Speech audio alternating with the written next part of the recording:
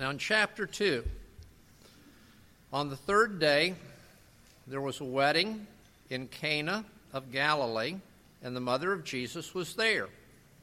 Jesus also was invited to the wedding with his disciples. When the wine ran out, the mother of Jesus said to him, "They have no wine." Jesus said to her, "Woman, what does this have to do with me? My hour has not yet come." His mother said to the servants, "Do whatever he tells you."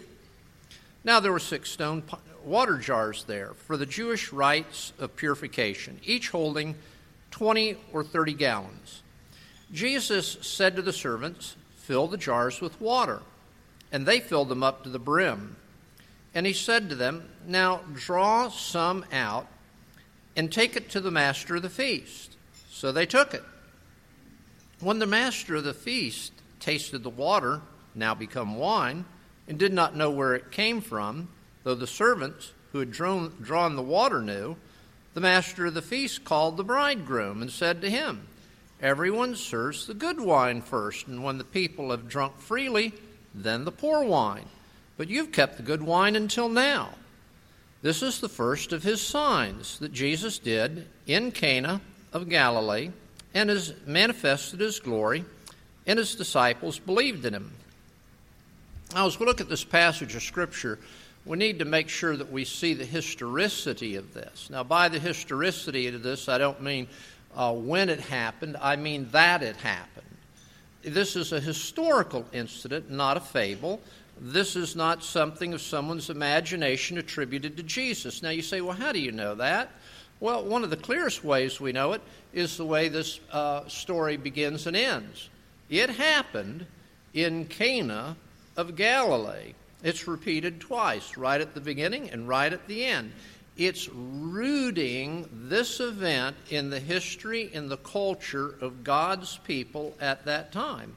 And so we see this as a historic event that marked the beginning of Jesus' ministry. Now, John, the author of this epistle, sees what Jesus is doing here. We would call it a miracle. He's calling it a sign. It's a sign. God gives us signs. In this case, God gives us a sign, and he gives it to us through his Son, Jesus. And this sign is to point us to Jesus, and it's to challenge us. The sign is always there to challenge us when we see this to believe in Jesus. Now, I just said it this way. It's a sign given to challenge us whenever we read this story, or whenever we read one of the other accounts of the signs of Jesus. It's given to us to challenge us to believe in Jesus. Now you might say, well, I already did that. That's why I'm saying it's given to you who already have believed, that whenever you see these signs recorded, that you are challenged to believe in Jesus more and more. Now, how do you react to this is going to demonstrate whether you are receiving this sign from God, whether you are being challenged, whether you're accepting the challenge, and that you're exercising your own personal faith in Jesus on a day-to-day, week-to-week, year-to-year, life-to-life basis. And in that sense, showing that you have an ongoing faith in Jesus. Now, certainly it's there to bring us to conversion. One of the Presbyterian ministers, just a little older than I am, and he died just a couple of years ago of cancer, and he had a tremendous ministry in Philadelphia, and his wife was equally effective in leading Bible studies, and she was leading a college Bible study at Johns Hopkins University, and there was this little wealthy co-ed who had come from a very, very sophisticated New England town and very insulated from this type of Christianity. It was in what we call a mainline church where everything was formal and everything was cold, and she just, understood that the Bible is something that is nice, and church is nice, and all ministers are nice, most of them, and that's what she understood. But as she was studying through John's Gospel with Mrs. Boyce, she came to somewhere around the 4th or 5th chapter of John's Gospel. The light went on. And all of a sudden, this little co-ed said to Mrs. Boyce, "Oh, I see. John's telling us about Jesus so that we'll see that Jesus is God." Bingo. Well, yes, we've got to have a bingo moment in our lives when we see what the Scriptures, especially John's Gospel, is telling us about Jesus, that Jesus is God, and that we put our faith in Him. Now, when we look down here at the 11th verse of this, you see a number of little things that I want to cover at the beginning. It says, "This is the first of the signs." So there's more to follow. And the other signs are going to do what this sign did. It's going to manifest Jesus' glory. All the signs are there to manifest His glory. Again, it's a historic thing. The thing of Cana and of Galilee is there. The disciples believed in Him. The disciples believed. That's the goal.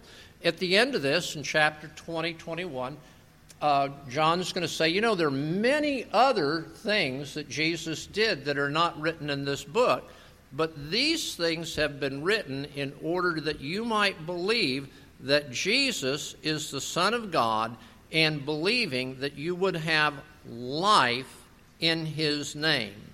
So this is the first. There are going to be more. We're His disciples. We're to believe in Him. We're rooted in history. These things were rooted in history. It's very concrete for us, and we need to receive it that way. Now, do you have faith in things? Do you have faith in things? Here's what I have faith in. This world is lacking. Do you believe that? Do you believe this world's lacking? I mean, I love life. People say to me often now, "How you doing, John? How are you, John?" I say, "Happy." It's true. I am. I'm happy. Now, I'm not ignorant, and I'm not terribly foolish. You all know that I'm somewhat foolish, but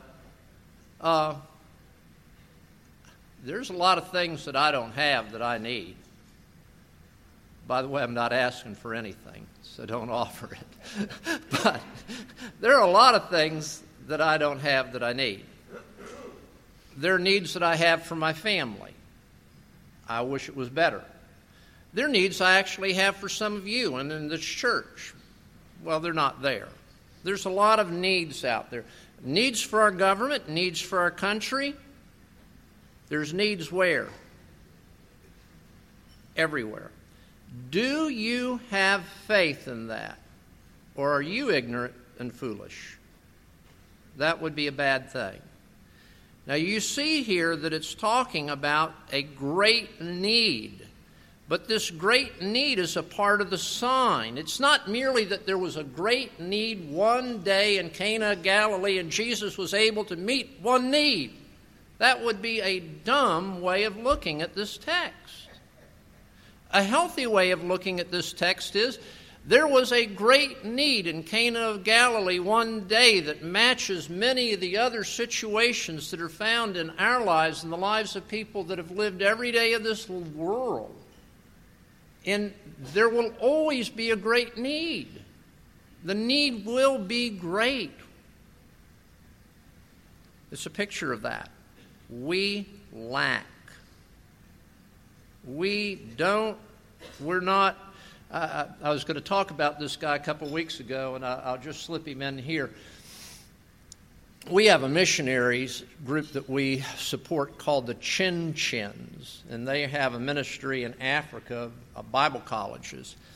And Nell Chin Chin is a Palmer, And her brother is Palmer Robertson, who's now teaching over there, and he's an Old Testament professor. But both of them have an older brother named Jack Chin Chin. Now, of course, you know there'd have to be a car in here somewhere, and Jack drove Porsches, and that's why I like Jack. But Jack, I went over there one day to borrow a car that he had for his wife. It was a Checker limo. She had a bad back, and he thought that would help her back to drive that Checker limo, brand new. And I walked in to get the keys, and he had a T-shirt on. The T-shirt was red, and in big, bold letters it said in yellow, "Adequate Man." Now, unfortunately, many of you think of yourselves like Jack. Adequate man, adequate woman. Well, if you think of yourself that way, you're going to have a hard time having faith in Jesus. You're going to have faith in you. There is a great need. Now, historically, the text is telling us a great story. Israel has come up to the point of its history where it's exhausted its usefulness. There is water pots there for purification of the people's hands when they came to the wedding. So what would happen from these water pots is they came, someone would take a ladle, and they would ladle some water into the guest's hands, and they would wash it. Jesus is going to do something about the lack that is now a part of Israel. The host family now is sitting there with a banquet.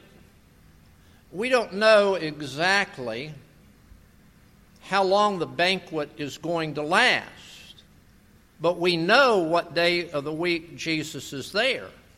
It's Wednesday. You say, now how did you get that? I think a lot of times you wonder where I get. But that's okay.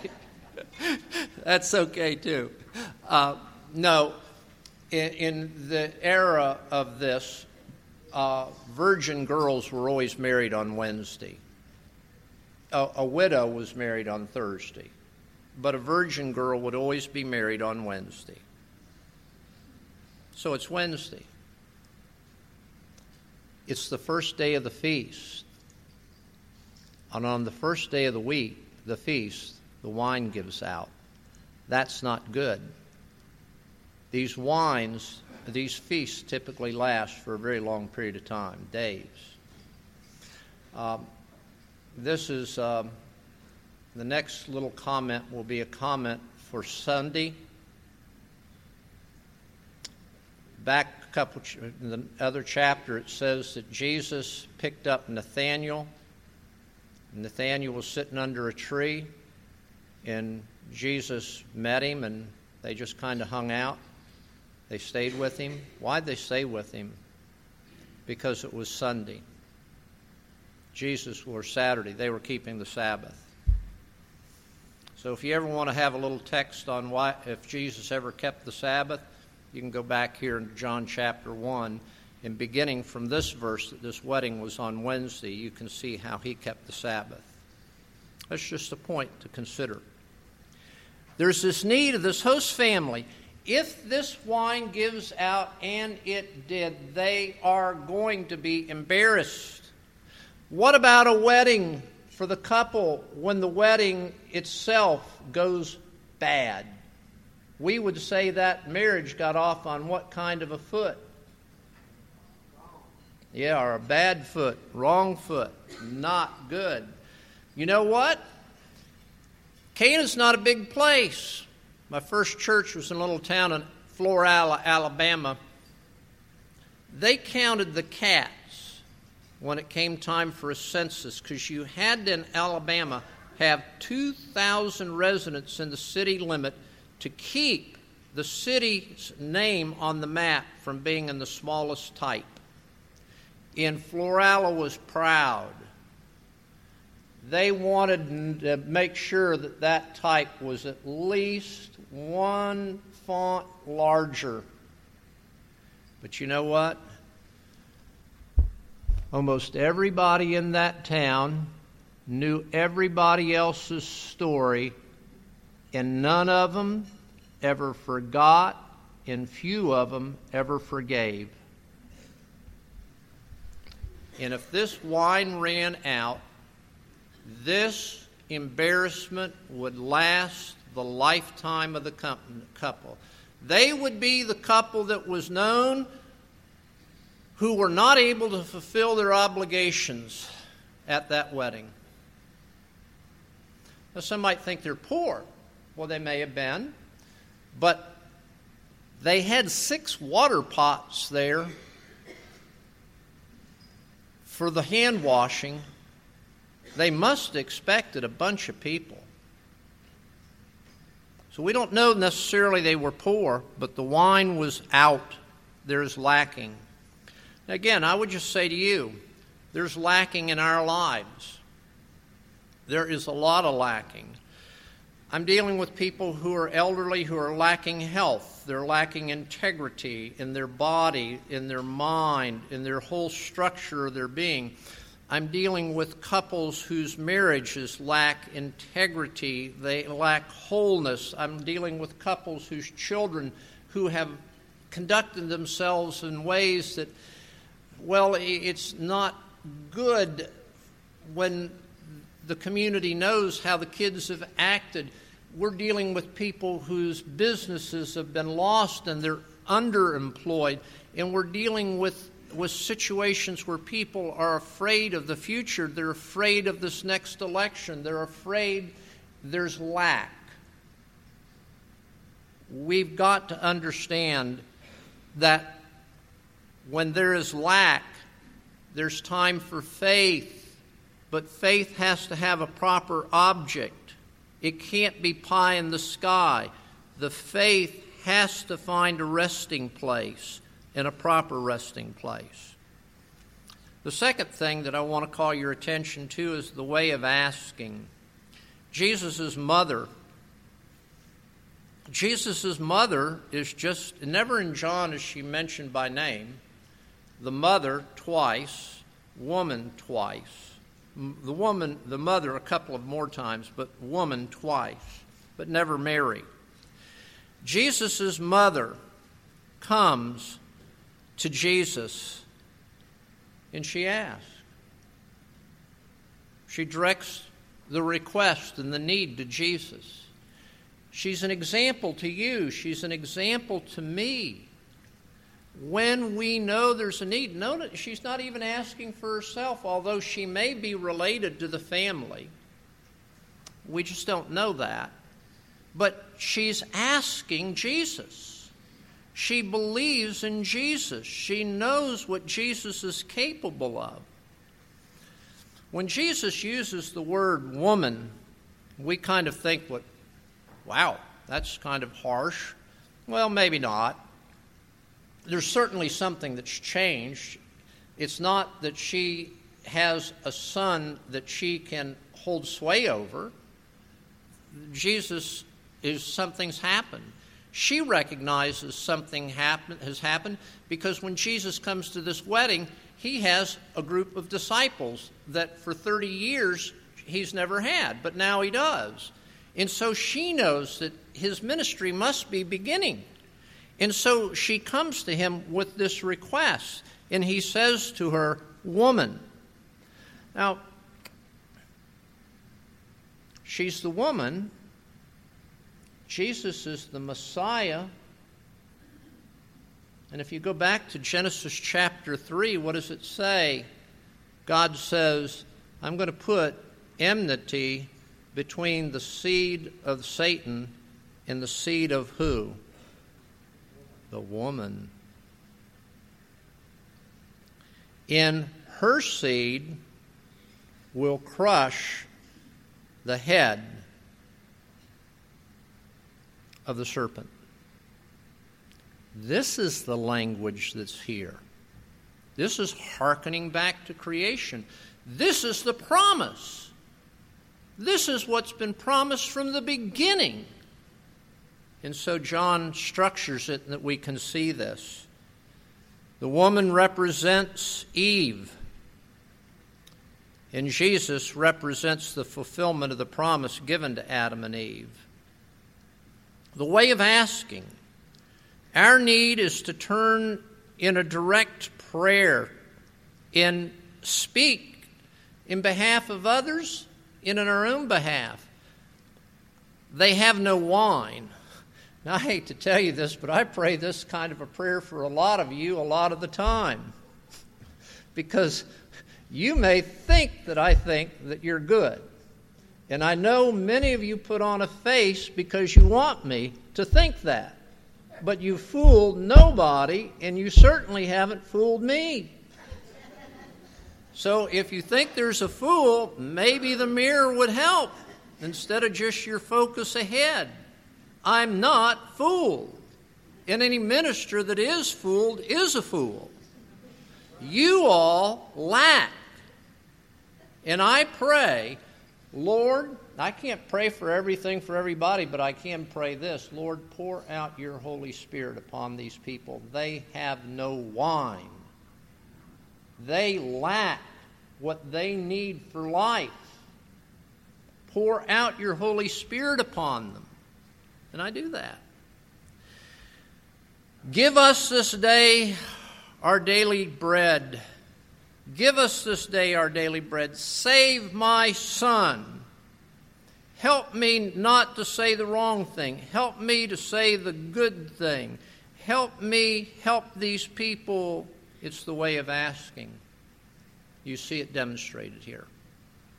You have not, ye ask not. Jesus' miracle. It's quite a miracle. Now, we want to say minimally there's 120 gallons represented here. Minimally.